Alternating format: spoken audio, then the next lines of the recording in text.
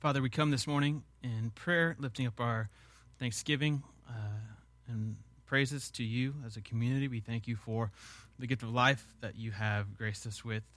We thank you for the breath in our lungs, for the people around us, for all the provisions that you've given us. We thank you not only for life, but for new life. We thank you for the salvation that we have been given freely through your Son. We thank you for his incarnation, for his life, his ministry, his teachings, his healings.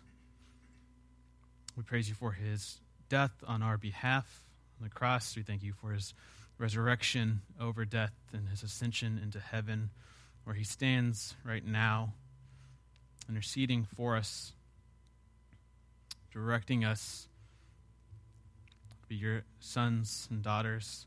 We thank you for the Spirit that has been poured out on us and in our community. We pray that this morning we would be receptive to your Spirit's moving. We pray that we would have ears to hear and hearts that are sensitive and desire to follow where the Spirit would lead us.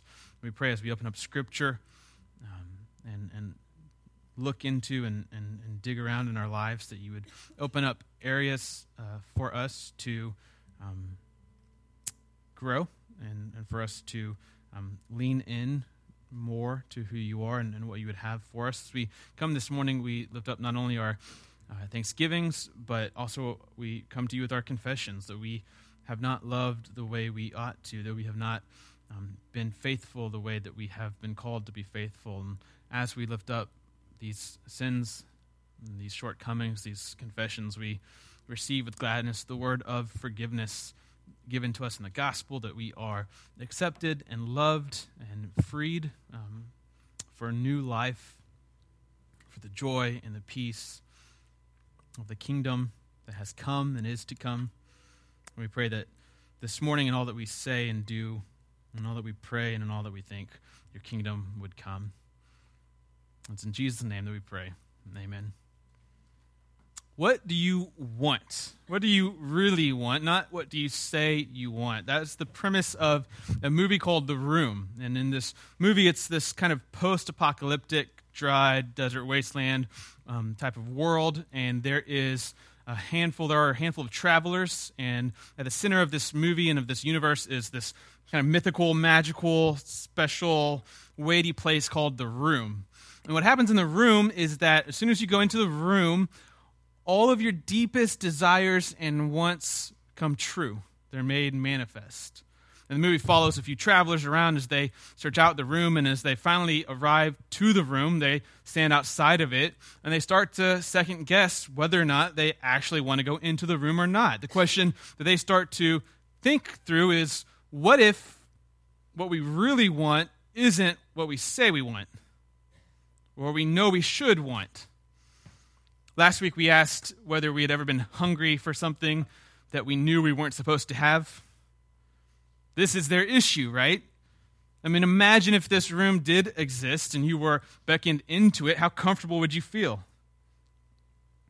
You might know the right things to say, and you might actually believe them and be convicted about them, but at your deepest, most weightiest core, what is it that you actually desire and want? And are you ready for it to come true, to be fulfilled? This is the kind of existential question that the movie places on us. It's a question I think Christians are well placed to understand and to handle. As Christians, we come and we're able, like we just did in the prayer, to confess, to say that we don't always want what we're supposed to want. And that's part of the story. That's part of the good news, is that we're saved despite that, and that we are freed up to have those wants changed. We're in a sermon series right now called Liturgy, the Rhythms That Forms Us. Last week we started it and set it up, and it was all about this question. How do we change what we want? We noticed that many Christians experience a disconnect between what we know and what we do, what we're educated about, and then what we experience or are able to act on. And we said, perhaps if we portrayed it like this, humans could be understood as hungry creatures. And the task of discipleship is to shape our appetites to be hungry for the right things. Like Jesus said, to hunger and thirst for righteousness. To hunger and thirst to feast on the body and blood of Jesus. But like anyone knows, and we discussed last week, a lot of times what we're hungry for is not what we should be hungry for. And we kind of riffed off of that idea of hunger as a metaphor for our longings and desires and lifestyles. And when we laid out kind of 3 points, the first was that you are what you eat. So very physically and literally, right? What you put into your body ends up becoming who you are in all kinds of ways, not only physically, but also mentally and cognitively, psychologically. The things that you eat, they change how you experience the world, how you think about the world, how you live in the world, how you act in the world. You are what you eat. We're perhaps one of the places our discipleship, our process of becoming more holy has gotten glitched, has gotten caught up, has fallen off the path is because sometimes we assume that humans are just purely rational creatures, that we're simply thinking things and we take in information and act appropriately considering that. As anyone who's ever worked with kids know, humans are not rational creatures. Or anyone who's ever been a manager or a supervisor at a workplace, you know, humans don't always do the logical thing. Their actions cannot always be explained by rational thoughts, not even their own. Sometimes humans act against their best interests, and they do so knowingly. No, according to Scripture and according to a deep, attentive look at humanity, we're more than thinkers. That's a part of us, but we're more truly, essentially, worshipers. We're lovers. We're wanters. We do what we want to do, which is why there's that disconnect. We have to ask, what is it that we actually want to do? Not what we know we should want. Most of us know the right answer. We know what's good for us. The trick is finding the gap, finding a way for that gap to be closed. I know that I shouldn't eat high-sugar foods, but on the way to the grocery store, I find that cognitive dissonance between what I know and what I truly want. You are what you eat. And in the same way, because we are embodied lovers, this kind of creature that we are, the things we do, the very physical, embodied practices that we participate in shape us. They form us. We become what we do. If you lie over and over and over again, you start to become a liar. Your habit is your destiny. The things you do over and over again, much like a certain type of diet, start to shape the way you are, start to shape the way you experience life, start to shape the way you act in that experience of life. You are what you eat. We said maybe you could take that a little bit farther and say you are what you want to eat because of that disconnect. The key is not necessarily just knowing what you're supposed to eat. It's having that hunger, that appetite changed, that appetite shaped. And we talked about how hungers are learned things. The direction or shape of your hunger for food is a learned thing. It depends on all sorts of things. It depends on what you were exposed to. It depends on your habits. It depends on your family. It depends actually on lots of things that are unconscious, that you're unaware of. So food is engineered to be empty and addictive for you, to have no nutrition, to make you want more of that and need more of that without ever being satisfied. And so if this is true, you are what you eat, you are what you want to eat, we said, how might we shape our appetites? How can we change what we want? Well, it takes discipline, or we said liturgy. It takes identity-shaping, love-forming practices and routines and rhythms, embodied actions that over time shape what we want. In the case of food, you ironically have to eat what you don't want to eat in order to eventually want to eat that. So you want to eat kale, and I'm sorry, no one ever wants to eat kale. Like spinach or some other food like that, you might not like it, right? But if you force yourself to do it over time, you start to develop a taste. You acquire a taste. It becomes second nature to you. And we said this is how life works as well. This is how holiness and discipleship works. It's through liturgy. It's through practice. It's through regular, committed rhythms that are intentional in a community that we find our desires, our deepest wants change, and we find ourselves growing in holiness. We said perhaps the task of discipleship is more like a Weight Watchers community than it is a self-help conference. We don't just need more information and new strategies. We need a community of people that we can enact certain disciplines with until it becomes second nature, until we find ourselves changed from the inside out. I want to look at a passage of Scripture that kind of corresponds with this idea, the emphasis of liturgy of these identity-shaping practices. So if you would, open up with me to 1 Timothy chapter 4 as we continue in our series this morning. 1 Timothy chapter 4.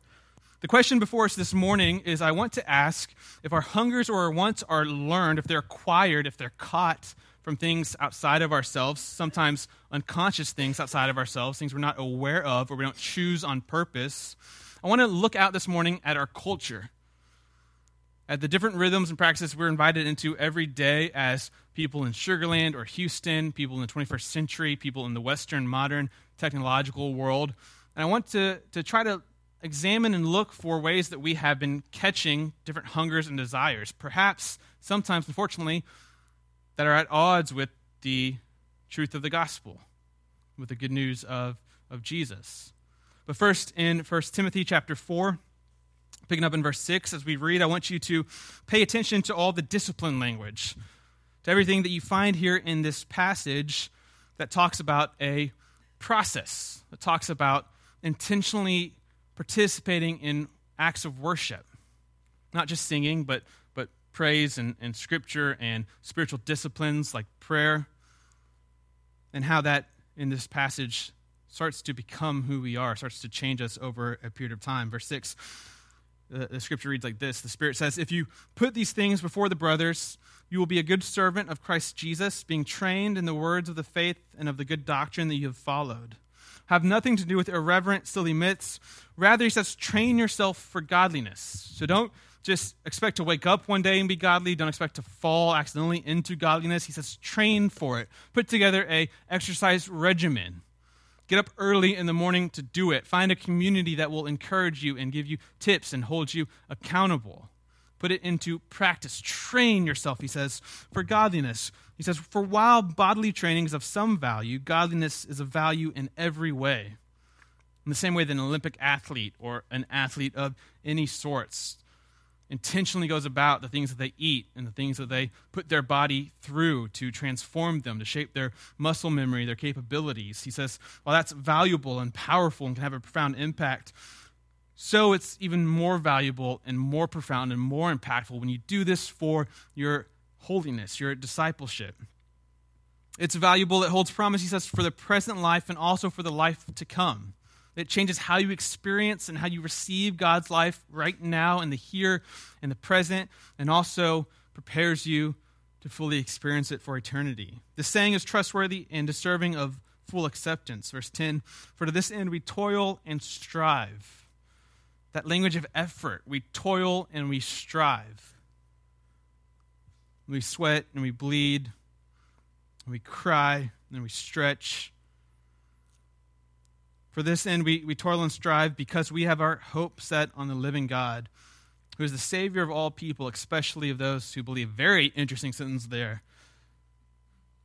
Think about that sometime this week. The living God is the Savior of all people, especially of those who believe. Verse 11, command and teach these things. Let no one despise you for your youth, but set the believers an example in speech and conduct and love and faith and in purity. Until I come, devote yourself, commit yourself, be intentional about practicing the public reading of Scripture, to exhortation, to teaching, to what we might call the job of the church, worship. Do not neglect the gift that you have, which was given to you by prophecy when the council of elders laid their hands on you.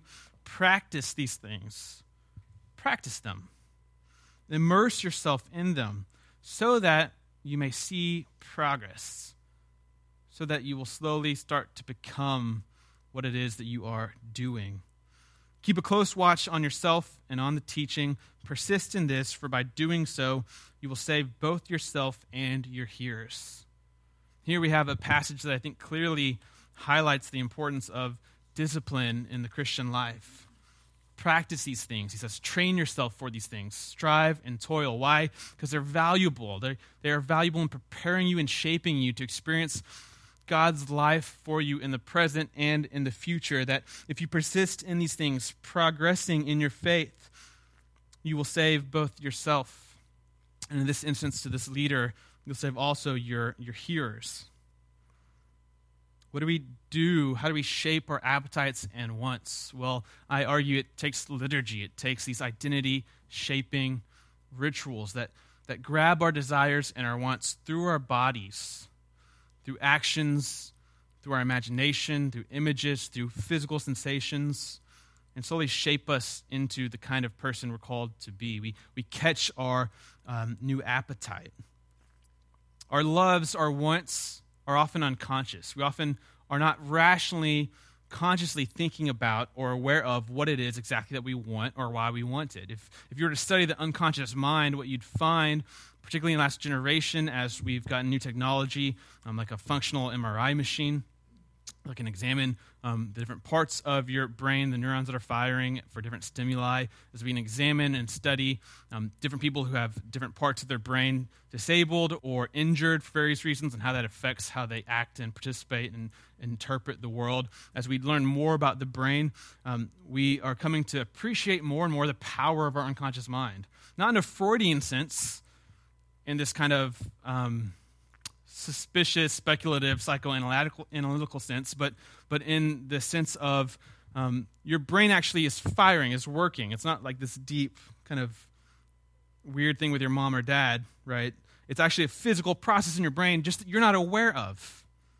It's been shaped and formed. These paths have already been created. And so you start to drive and you learn how to drive, and then eventually you're driving without thinking about it. Your brain is still doing the work. You're just not telling your brain to do it, and you're often unaware that your brain is doing it. And there's all kinds of crazy things we do as human beings that we are not in control of, unaware of, and that we are surprised by when the research is presented to us, and often will protest in. I'm reading a book on the unconscious mind, exploring kind of some of the more fascinating neuroscience discoveries in the past generation. And there are all these repeatable studies where people are presented with different options and decisions to make, and they make them on a certain rational criteria in their mind, and then they're revealed later to have been no different, right? Or they have been made for different prejudices or bias that they had unconsciously, and then these people often will not buy this. They'll say, "No, I wasn't thinking that." We have all kinds of different biases, all kinds of different unconscious factors at work when it comes to what we want and what we love. And the shaping, the catching, the forming of these loves is often unconscious. It's through these rhythms. We might say you can be learning to love certain things in places and spaces that you never would have imagined.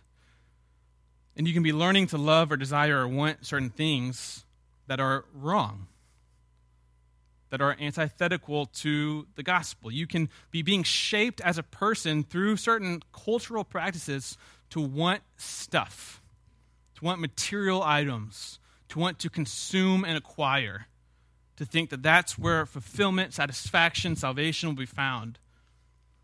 And then you come to the teachings of Jesus, you come to the scriptures, and we find out that's not where salvation is found. That's not where fulfillment and security and peace is found. You can be being shaped through all kinds of different routines and outside forces to desire and want domination and power, status. When we come to the scriptures, the teachings of Jesus, and we find out that's not the way of life. That's not where satisfaction and fulfillment come from. We might say our idolatries, the things we worship wrongly, are more liturgical than they are intellectual. They're less that we think the wrong things and more that we are simply immersed in practices that shape us unconsciously sometimes to want the wrong things. There are rival liturgies all around us. We might call them cultural liturgies. Practices, rhythms, routines that you and I are invited into. Things that we do, but then that do something to us. And that's the catch. There's lots of things around us that we do, and sometimes we think we're just doing these things, but in reality, they do something to us. They work on us. These liturgies, they're love-shaping practices. They're not just expressions of what we already believe or already want. They actually determine more and more what it is we believe and what it is we want, even if we might intellectually know that's not right for us or might be convicted rationally that that's not what is good for us. I don't know if you're familiar with the Unabomber or not. If you're too familiar, it's a little weird. But recently, a movie came out about the Unabomber, and there's I think it was a Netflix show that came out, and it's one of those like BAU, Criminal Minds, procedural shows, which I'm all about. And so, very fascinating to me, very interesting, and I got familiar with the Unabomber's kind of thesis, with his view of life. Kind of his manifesto was the idea, this very idea, that the things around us aren't just things that we do, they do things to us, sometimes things we don't necessarily want or didn't invite into our lives. Things maybe we can't escape now that these things have been created. So he railed against technology, and he thought technology was invented for convenience and for this idea of progress, but in reality what technology ends up doing is enslaving us and creating a world that we can't get out of, that we're confined in.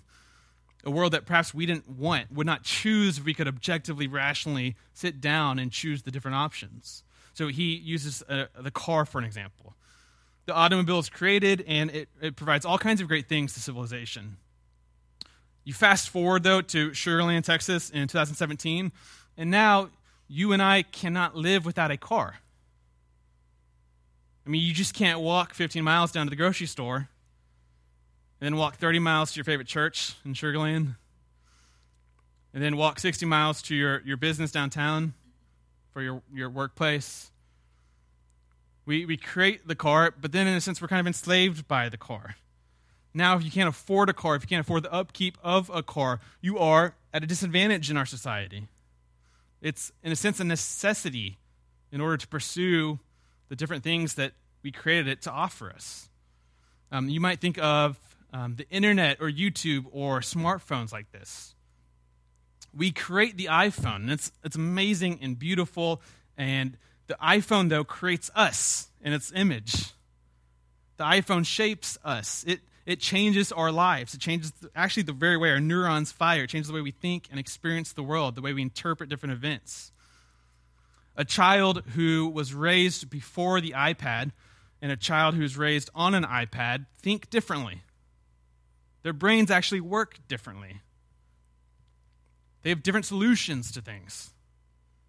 Perhaps better or worse, right? I mean, that can be argued in different circumstances, but it's hard to deny that things have not changed drastically. I'm in a very unique generational section where I have one foot in an experience before a digitally native world, which means I can remember before YouTube and before the internet, before smartphones. I didn't have a phone until I was 16. It was a flip phone. You only use it to call people. Arguably the worst use of a phone that there is. And what we did as kids is we came home and we went outside as soon as we could. You finish your homework, do your chores, and you go outside. And just the rule was you go outside when the lights come off or turn on in the neighborhood. When it turns dark, you have to come back home. And our parents just let us go. I mean, we just explored the world and all of our wisdom as a band of 10, 11-year-olds. And that was exciting for us. I mean, staying at home was boring. There was nothing to do there. Now I drive down the street, or drive in a neighborhood, and you rarely see kids outside. They're inside on their smartphones, on the social media, things like that. And I'm by no means a hater of those things. I'm just trying to observe that things have changed drastically. It's even changed the way we parent. I mean, this is fascinating to me that when I was a kid, again, not very long ago, parents were okay letting their kids wander around the world without a way of reaching them, of knowing what was happening to them, or of getting them back. And not like irresponsible parents, right? These are not like call CPS on these people. My parents were very well-to-do suburban parents. If you answered a question, you might be back-talking and get a spanking. And still, every night, we would just go wander, get in all sorts of trouble, explore new things. And they would just hope we'd show up again, relatively unhurt. New stories and adventures. And if something were to happen, there was no way to get in touch with us. There was no way to track us and know what we were doing. There was no way to come find us if we perhaps didn't come home when the lights turned on. Compare that now to parents today. Again, not to say one's better or worse, just to observe that it's changed. It's even changed for me taking care of children. I've taken kids on trips. We went to New York once, a group of like 30 kids, and the policy was they could go off on their own. These like 16-year-olds, they should not be on their own, in groups of 3 or 4, as long as they stayed together, in New York City. And it was a week-long panic attack for me, because all kinds of terrible things will and shall happen to these children on their own, not only making bad decisions themselves, but also in a world of bad decision makers around them with either ignorant or malicious intentions. It's changed the way we think about things. What we do, what we experience, what we create, it does something to us. Liturgy, the power of liturgy, it's not just confined to religious spaces. This is key to understanding who we are as humans and how we might grow and train ourselves in godliness. It's not just confined to a synagogue or a cathedral or a sanctuary or whatever you call this. They're everywhere. There are liturgies everywhere, and they're often at odds with one another. They're rival liturgies. They're orienting you to desire and want and become different human beings than perhaps you want to become, or perhaps you are supposed to become for your health and for your life. Our cultural awareness is primarily not about messages and ideas. It's not about intellectual content. Most of what's happening in culture goes on under the radar, and you miss it if you don't pay attention to what's going on under the radar. So I don't know if you've ever heard this phrase, like the gay agenda, right? There are more conservative pundits, right, who are very fearful that there is this agenda of homosexuals and people who are their allies that is kind of taking over the world and infiltrating and changing things in different ways. And then the response from someone maybe who's more liberal in their political views is that, hey, there's no secret meeting of the gays, right? There's not like a council of gay people and they get together and say, what is our agenda and how will we change the world so that everyone adopts the values and practices that we have here. What's happening, whether you agree with that or not, I'm not going to get into that one particular space. What's happening, though, in our culture is after more than just our ideas, our intellectual conversion. Our culture's after our wants, our desires. Our culture's after our imagination. Your culture is not trying to change what you think. Christians have learned this the hard way. That's a bad way to change people, to simply attack their ideas. The culture is much smarter, much more powerful, much more attuned to humanity than that. They're trying to change what you love. They're trying to change what you imagine. They're trying to change what you conceive as the good life, as that which will satisfy you and fulfill you, bring you peace and joy and security. They're trying to appeal to and shape what you think is wrong with yourself and the world, with where you might find redemption or salvation from that, and then correspondingly what you might enjoy as a good life because of that redemptive process or action or experience. If you look at commercials, many have said commercials are modern religious parables. If you look at a commercial is not overtly trying to just convince you of an idea or an effect. It's trying to appeal to your emotions, to your deepest desires and your wants, to your core identity. So there's, beer commercials are great at this. They're kind of classic. You've got, like a Michelob Ultra commercial, which is not a great beer, I've been told, but I just mean if you're going to backslide, don't do it with Michelob Ultra. Do I get an amen for that? All right. In a typical beer commercial, right? You may have they're pretty stereotypical. They're very powerful, very effective. Usually pretty sexist. In a typical beer commercial, say Michelob Ultra, you've got a group of guys and they are out on the beach and there are some beautiful women doing their own thing, not paying attention to them. And then they pop open the beer and all of a sudden, what? These beautiful bikini-clad women are around them, partying, having fun on the beach. Then, different shot. Now you're in a club, and the music is poor, and no one is having fun. All of a sudden, the Michelob Ultra pops open, and all of a sudden, the music is banging. Everyone's having fun. It's appealing to what you consider a good life.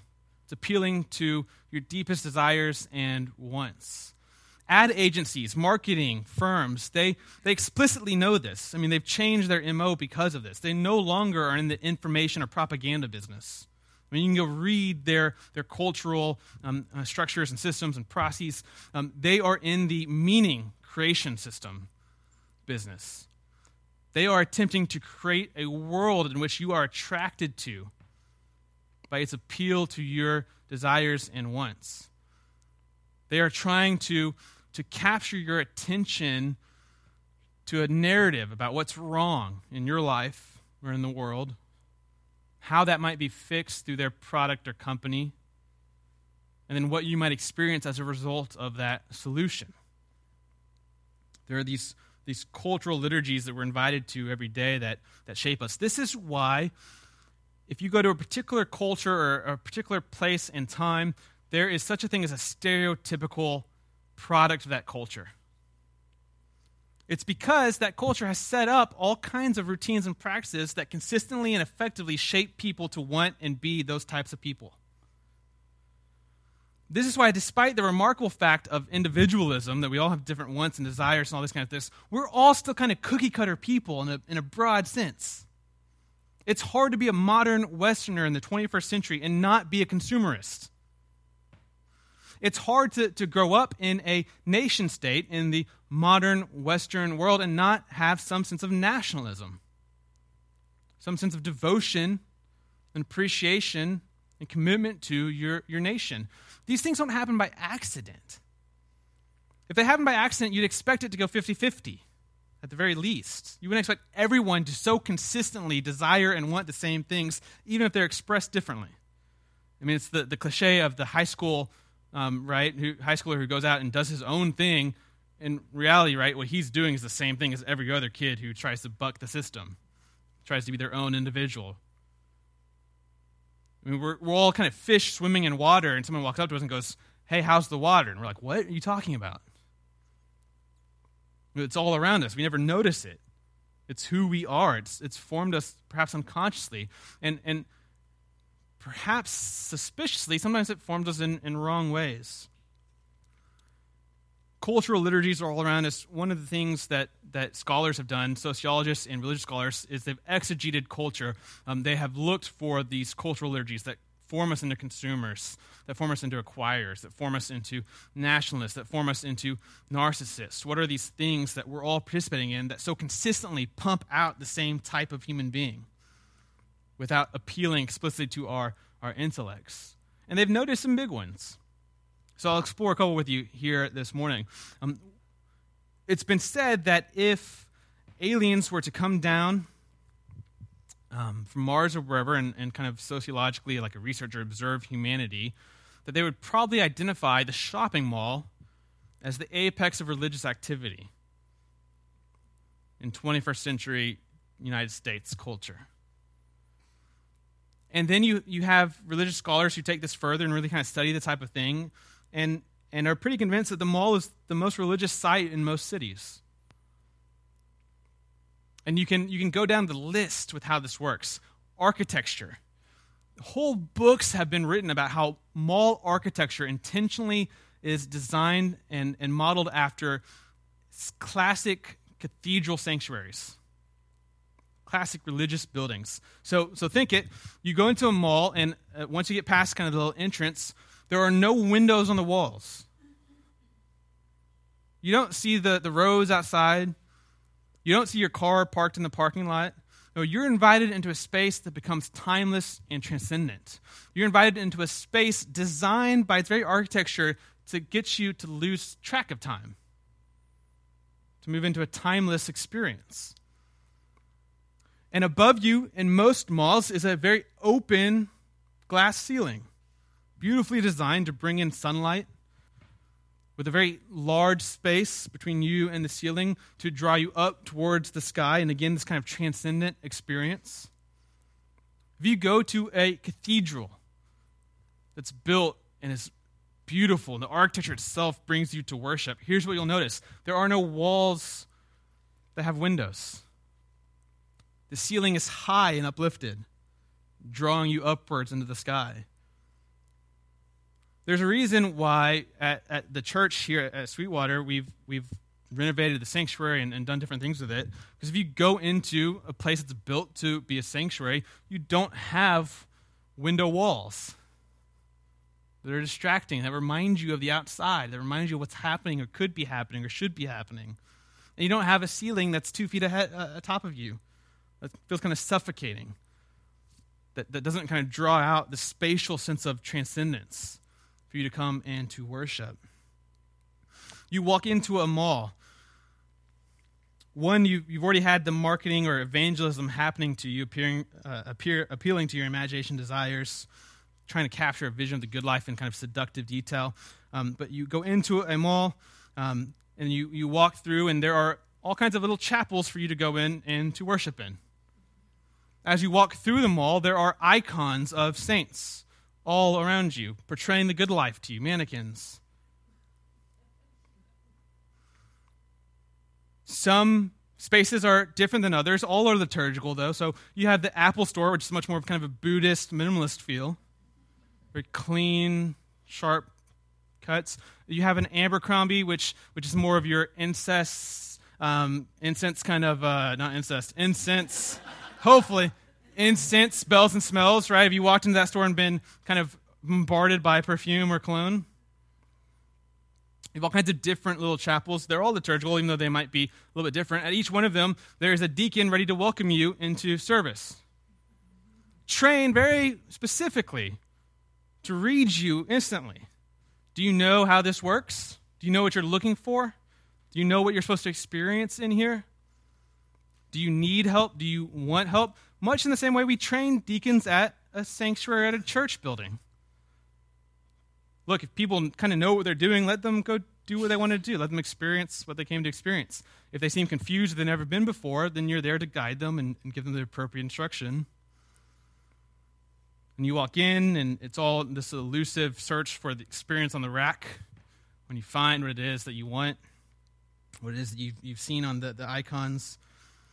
You might be at the mall because of its own kind of calendar. Malls have a liturgical calendar, much like a church does. Easter and Christmas, Black Friday, holiday shopping, different sales of different kinds. There's a rhythm. There's an invitation to come and participate. It's been said that perhaps at the mall, the experience at the counter is the height of worship. It's the communion, if you will, where you go and you offer something, and then you get a gift in return, a gift that has been sold to satisfy you and fulfill you. And yet we all know, this kind of implicit in the deal, right, that what we get, this kind of mall consumerist experience, is built on the novelty of things that are not going to fulfill their promises. Much like high fructose corn syrup, it's been engineered to be empty and addictive, to not give you what it promises to give you and make you come back for more. We know this, and we still happily indulge ourselves. And we go and buy stuff, and it maybe tickles our fancy for a day or two or for a month, and then eventually it's broken or boring, and we go back for something new. And we rinse and repeat the cycle. We might say the mall is not just a place we go. The mall is a place that we go to have something done to us. The mall shapes us at an unconscious level. The mall is the liturgical space formed intentionally to make us into consumerists, materialists, people who want to acquire things. And that may or may not be a bad thing. But many are convinced, when you get to the scriptures and the teachings of Jesus, that this consumerism that's at the core of our culture, that somehow we all get trapped in, no matter who we are as individuals or what kind of different family life we were brought up in, that when we come to the scriptures, Jesus says this is not where satisfaction is found. This is not where you should feast. This is not where you should place your hope and your trust. This is not what you should spend your time doing. This is not even where you should invest your resources. Now, to some, this sounds kind of silly, right? Look, people just need to shop. These are just efficient, organized retail centers. There's always been marketplaces. There's always been exchanges of goods and services for other goods and for other services. It may or may not sound more real and convincing or more contrived to you. All I can tell you is this is a pretty consensus observation on the part of scholars. I mean, whole books and volumes have been written just on the mall itself as a religious space. It shapes us. It forms us into people who want to consume and acquire. I'll explore a couple more with you. Sporting events, or you might say like the sporting entertainment complex, as it's been called. Many have observed for a very long time, actually since the time of Rome, have observed that sporting entertainment served the purpose of nationalism. They are created and practiced to do one thing very well, which is to create citizens committed, appreciative, and ready to sacrifice for their nation. Again, this may be good or bad, but it's happening. So if you go to a sporting event, say you go to an NFL game, and you've got hundreds of thousands of people in there, more than many American cities, what is it that focuses all of them and unites all of them at the beginning and throughout the experience? It's the nation. What can possibly get hundreds of thousands of people to be quiet at once and focused at once and doing the same thing together? The nation and its liturgy. A call to worship. Stand up. Let's sing a song about how much we love our nation. Let's witness and participate in pageantry about our nation. Flags and symbols. Let's hear loud noises, impressive musical performances, a sense of unity and community. When this is over, the national anthem's over, let's hear a plane, a fighter jet fly right over us, increasing this physical experience of what's happening around us. It's a very embodied experience. Throughout the sporting event, let's celebrate the icons of nationalism. Veterans. Again, I'm not trying to make this sound nefarious. I have nothing against veterans or celebrating people's sacrifice for the country. I just want you to realize this is what's happening at a sporting event. Very consistently. Everywhere. From the professional all the way down to the Little League. Seemingly, this is what they were designed to do, and they do it well. What happens to a kid who has season tickets to the NFL who grows up? What kind of person do they become? They become a person who feels an immense pride about their nation, its successes and achievements in the context of competition and sport. They become a person very appreciative for all of the leaders of that nation, for the sacrifices that have been made. They become a person prepared to make such sacrifice for their nation. This works, whether you like it or not, and it works really, really well. Most people don't have to convince their kids to be Americans. The way you might have to convince your kid to be a Christian, or to go to college, or to do this, or to do that. It's hard to get out of these practices, these cultural rhythms that we're in without being shaped the way that they were designed to shape us. Real quickly, I don't want to get into the weeds of this, but you had the recent controversy of the kneeling during the national anthem and all that kind of stuff. This is very fascinating to me as I was thinking about liturgy and about what happens at sporting events, right? The hypothesis is that sports are about sports. We just don't want politics brought up in sports. Well, the moment you show a flag, it's a very political event, right? You don't want politics that you disagree with or that offends you brought up in sports. Fair enough. No one probably does. At a pastime or a place where they're seemingly going to relax or get away from the constant cable news cycle or frenzy of the media, whatever it is. But again, presumably it's about the sport. It's about the players and the team. And sports people are crazy. I mean, they're bonkers. They invest, don't point fingers, but okay. He does wear the liturgical robe every Sunday. Sports people invest all kinds of time. And I say this as someone who does not enjoy sports at all, obviously, but they invest all kinds of time, emotional energy, and experience, all types of money into participating and enjoying their teams. And they're committed. And then here's what happened. So this protest movement kind of starts it quickly takes on a life of its own, right? So what would you hear from most people on the streets being interviewed is they don't like it because it disrespects the flag, disrespects our nation. Mind you, the originators of this protest did not, Colin Kaepernick in particular, did not do this to disrespect the nation. It was a protest about how he thought cops were treating people of minority in America. He originally started it by just sitting on the bench. Which before this, lots of people did. I mean, there are lots of things happening on the field you're not aware of during the national anthem, things of that nature. A member of the military, approached him and said, "This is horrifically disrespectful to me. Would you be willing to kneel during the national anthem to show it your respect, like you're not doing something else, you're not being cavalier about it? Kneeling is a position of honor and reverence." And I think in this particular case, he was referencing something that happens during certain military funerals, where a certain person or group of people at a certain part of the funeral or the service kneel in honor of the ultimate sacrifice paid to that nation, someone who gave his life for that. And he said, "Sure, I don't want to do that. I'm not trying to. I appreciate the soldiers. I appreciate particularly the ones who died for my freedom to protest. So if that's a more respectful way to do this, I'm more than capable of that." Now, note, your intentions for an action don't necessarily define the meaning of that action, right? It took on a life of its own, and whether you like that or not, right, that is what it ended up meaning for many people who were offended by it. But it's not the spirit of disrespecting the flag or the anthem that people were upset about, right? The actual flag code says don't put a flag on clothing or things like that. Don't use it in all kinds of ways. It's used in every stadium, in every NFL game, all the time, right? I mean, it's not the letter of the law, right? It's a particular practice that was disrupted that made people upset. And notice how much it made them upset. I'm not trying to dog on these people. I understand it. It's just fascinating to me. You have people who have been season ticket holders their whole life, who have invested thousands upon thousands of dollars in their memorabilia and experiences, who quit the NFL. And they really did. They quit it. They burned the jerseys.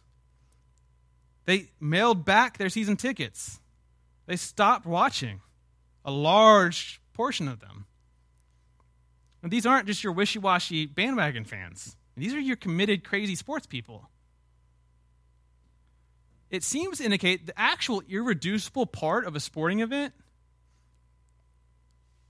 are the liturgies surrounding the nation, not the sport itself.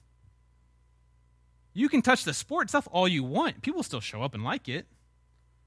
Man, those same people will go watch a losing team for 10 years and still invest the same time and money. And all. The product itself, right, seemingly has very little to do with their commitment to it.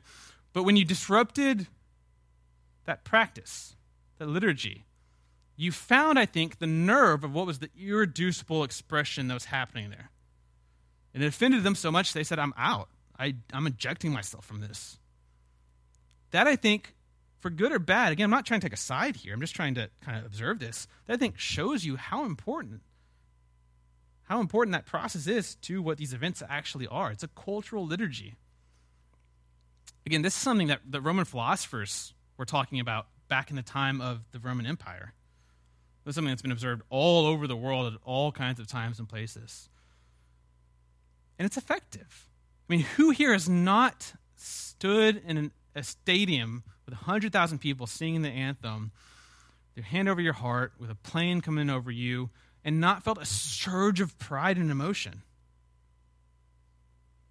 I've been accused of not being the most nationalistic person in the world.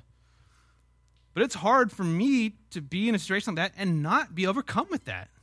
Like, yeah, we are Americans. This is America. This is kind of awesome. It's effective. It's an embodied practice that shapes what we desire, what we prioritize, and the kind of people that we end up becoming. I asked some people online to contribute some liturgies, and they came up with some interesting ones. The Netflix binge. How does the Netflix binge shape us? What's the vision of the good life that it offers us? What's the problem with our life it gives us? What's the solution? What's the vision of it? Maybe some sort of like escapism. Obviously, there's a big entertainment, reality value there. Smartphones, again, social media seems to be shapers of not necessarily consumerism or nationalism, but maybe like narcissism. egoism. Everything is about our convenience at the touch of our fingertips. Everything's about us communicating a good picture of ourselves to the people that we want, the times and places that we want. These formations, they happen, importantly, I know I'm repeating it and beating it a drum, liturgically, not didactically. Someone doesn't get up at a sporting event and tell you why you should be proud of your country. And if they did, that would not be the part that really shaped who you were. It's the rhythm. It's the routine. It's the powerful, enacted practices. They grab hold of our desires and our wants through our bodies with images, practices, experiences that inscribe certain desires inside of us. I invite you today to participate in what has been called a liturgical audit of your life. To take these lenses and to maybe find a contemplative space or time today or this week and look around your life, what you experience, the rhythms and routines of your life, and look at it through this lens. The questions you would ask is, being attentive, you want to ask yourself, what are the things I give myself to, I spend my time in and doing? And what are the things that we thought were simply things we did, but turns out upon further realization, they're things that do something to us? What are our iPhones that we thought we were creating that ended up shaping and molding and creating us? The possibilities are endless and fascinating. What story of the good life is implicitly encouraged in these liturgical practices? How are they shaping you? What are they that is forming you? What's working on your loves on an unconscious but profound level? And realizing these things doesn't necessarily mean you have to withdraw from it or retreat from it, even if you can identify certain ends that it is encouraging that perhaps are at odds with the story, the narrative of the gospel. Oftentimes, once you see something for what it is, particularly liturgically, it kind of loses its fangs. Particularly if you are oriented against that on a rational level. More positively, what you can do, the power of worship, is you can enter into these counter-formative practices. If you recognize that, yes, the way my life has been set up and the practice I participate in, they pull me further and further into becoming a consumer, then I can participate in practices, Christian spiritual disciplines, worship, that form me into someone who realizes that consumption is not what satisfies me, it's not what fulfills me. Stuff is not where I'll find peace and joy. You can commit to practices that will kind of recalibrate your hearts there. This is what's at stake in worship. And by worship, I don't just mean singing. I mean the whole practice, the communal practices of the Christian community. Praying, reading scripture, encouraging one another. What's at stake here is our desires, our very hearts, our very identities. In the weeks to come, I'll transition out of today's look at cultural liturgies into religious liturgies. So we'll talk about what we do on Sunday and why we do that. Why we think doing this every week will shape us into this type of person, will inscribe a certain gospel narrative into our hearts and into our minds and into our very bodies. We'll look at the liturgies of our homes, with our family, with our children, with our spouses. Look at our personal liturgies every day in daily life, the different rhythms and routines that we participate in, that we might choose intentionally, that might shape us and train us for godliness. Worship is where God invites us to have our hearts retuned, like we read in Scripture earlier today, to have it retuned to sing the songs of Zion, even though we might be on the shores of Babylon. Worship is where our compass is realigned and God and his kingdom become our true north again. You've probably heard the story of the man who was told that God would save him from this disastrous storm, and so he went to the roof and waited for God to save him, and a boat came and said, "Hop on, I'll take you away." And he said, "No, God's going to save me." And another boat came, and he had the same response. Third boat come, he's like, "Get away from me, I'm trusting God." And then, of course, he passes, and he goes to heaven. He has questions for God. He says, "Look, you were going to save me." And then God's like, "Look, I sent 3 boats for you. I don't know what else really you were expecting me to do." The church is the boat that Jesus has sent us. A community that worships together regularly, that trains itself in godliness. This is the boat Jesus has sent us. This is what we do that in persisting in it will save ourselves and our hearers. This is what we do that will have value more than training our bodies, value for right now, this present life, and also for the life to come. When we say worship, I'm not just talking about songs, although anyone who is really connected with worship music at a time in their life understands how worship music changes your desires. How you might be in a situation where you are upset about a relationship or a situation at work, and you are really wanting to find your identity and security in a position or a role that you have or a certain relationship. And then a good worship song or a good worship experience kind of changes you, kind of leaves you feeling differently. Like, I don't care about that as much anymore. My wants, my desires, my love's been reformed. The compass is pointing a different direction now. It's been reformed to the gospel, the narrative of salvation through Jesus. And this is what worship promises us. It's not just expressive. This is one of our failings. We'll talk about this next week. Worship is not just what we come to say and do, not something we come to let out about what we believe and feel. We go to worship not simply to express our faith, but because we're called to worship by God. Liturgy is a call and response. We're called to worship. The primary agent in worship is not ourselves. It's God. The ascended Christ is the one who calls people to worship.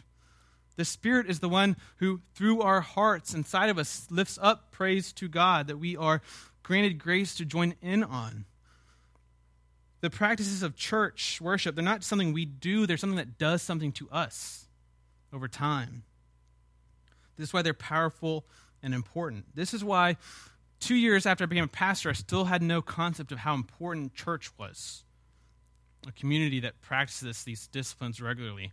But now, after just doing it for so long, week in and week out, I can't honestly comprehend what Christianity is like without this liturgical commitment. It's a concept dissonance in my mind. I don't have words really to explain it eloquently. But when someone says they're a Christian and then I find out or they say they don't go to church, they don't do church, they don't participate in these worship practices, it makes no sense to me. I mean, it's just like cats and dogs, apples and oranges. I just have no place to categorize this. How are you a Christian? What does that mean? How do you stay a Christian? How do you become a Christian? How do you progress in your Christian life?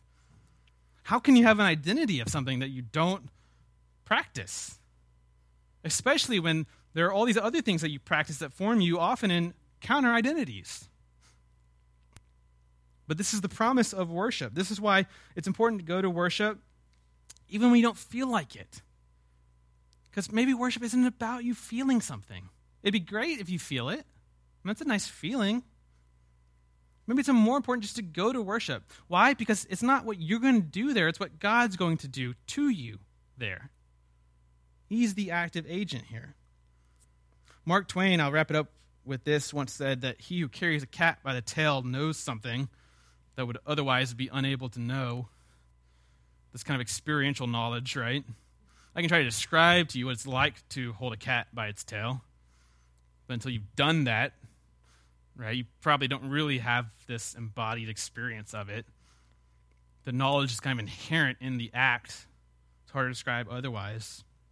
It's an irreducible part of the experience. This is what constitutes these physical acts of worship. They help us absorb the gospel, the narrative of Jesus and salvation. You might say, instead of the cat and its tail, you might say the church throughout history that has called people to its knees during worship. Perhaps knees on the ground know something about confession and reverence that otherwise is unable to be known.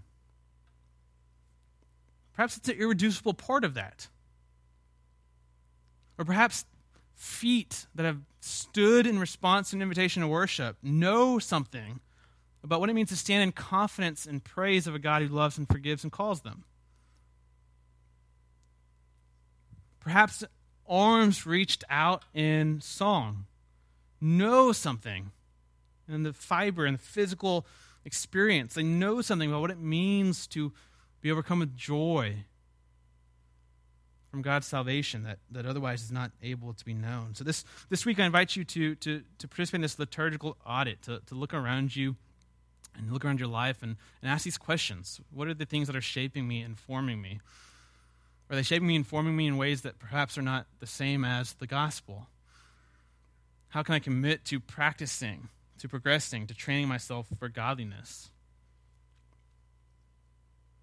How can we become people whose appetites are changed so that we are hungry and thirsty for the body and blood of Jesus? Where that's where we find our satisfaction, our fulfillment, our salvation. And with that in mind, we'll close this part of our service and invite you forward to eat and to drink, to come and to physically practice what it means to worship, to find your sustenance in the body and blood of Jesus and his sacrifice for you. Will you pray with me? Father, we love you, and we thank you for all of your many blessings in our life. We pray that you would be with us, that you would open up our eyes to the many ways around us that we're being shaped, that you'd allow us to identify them and examine them, that you'd allow us to commit to these routines of worship, these practices of godly training, that would pull our hearts closer to, pull our desires more in tune with that of yours, those desires that perhaps hold life out for us. We pray, Father, that as we come and we worship, that you would act in us, act on us, that you would shape us and renew us, that we would become what we love because we are increasingly loving you. It's in the name of the Father, the Son, and the Spirit that we pray. Amen.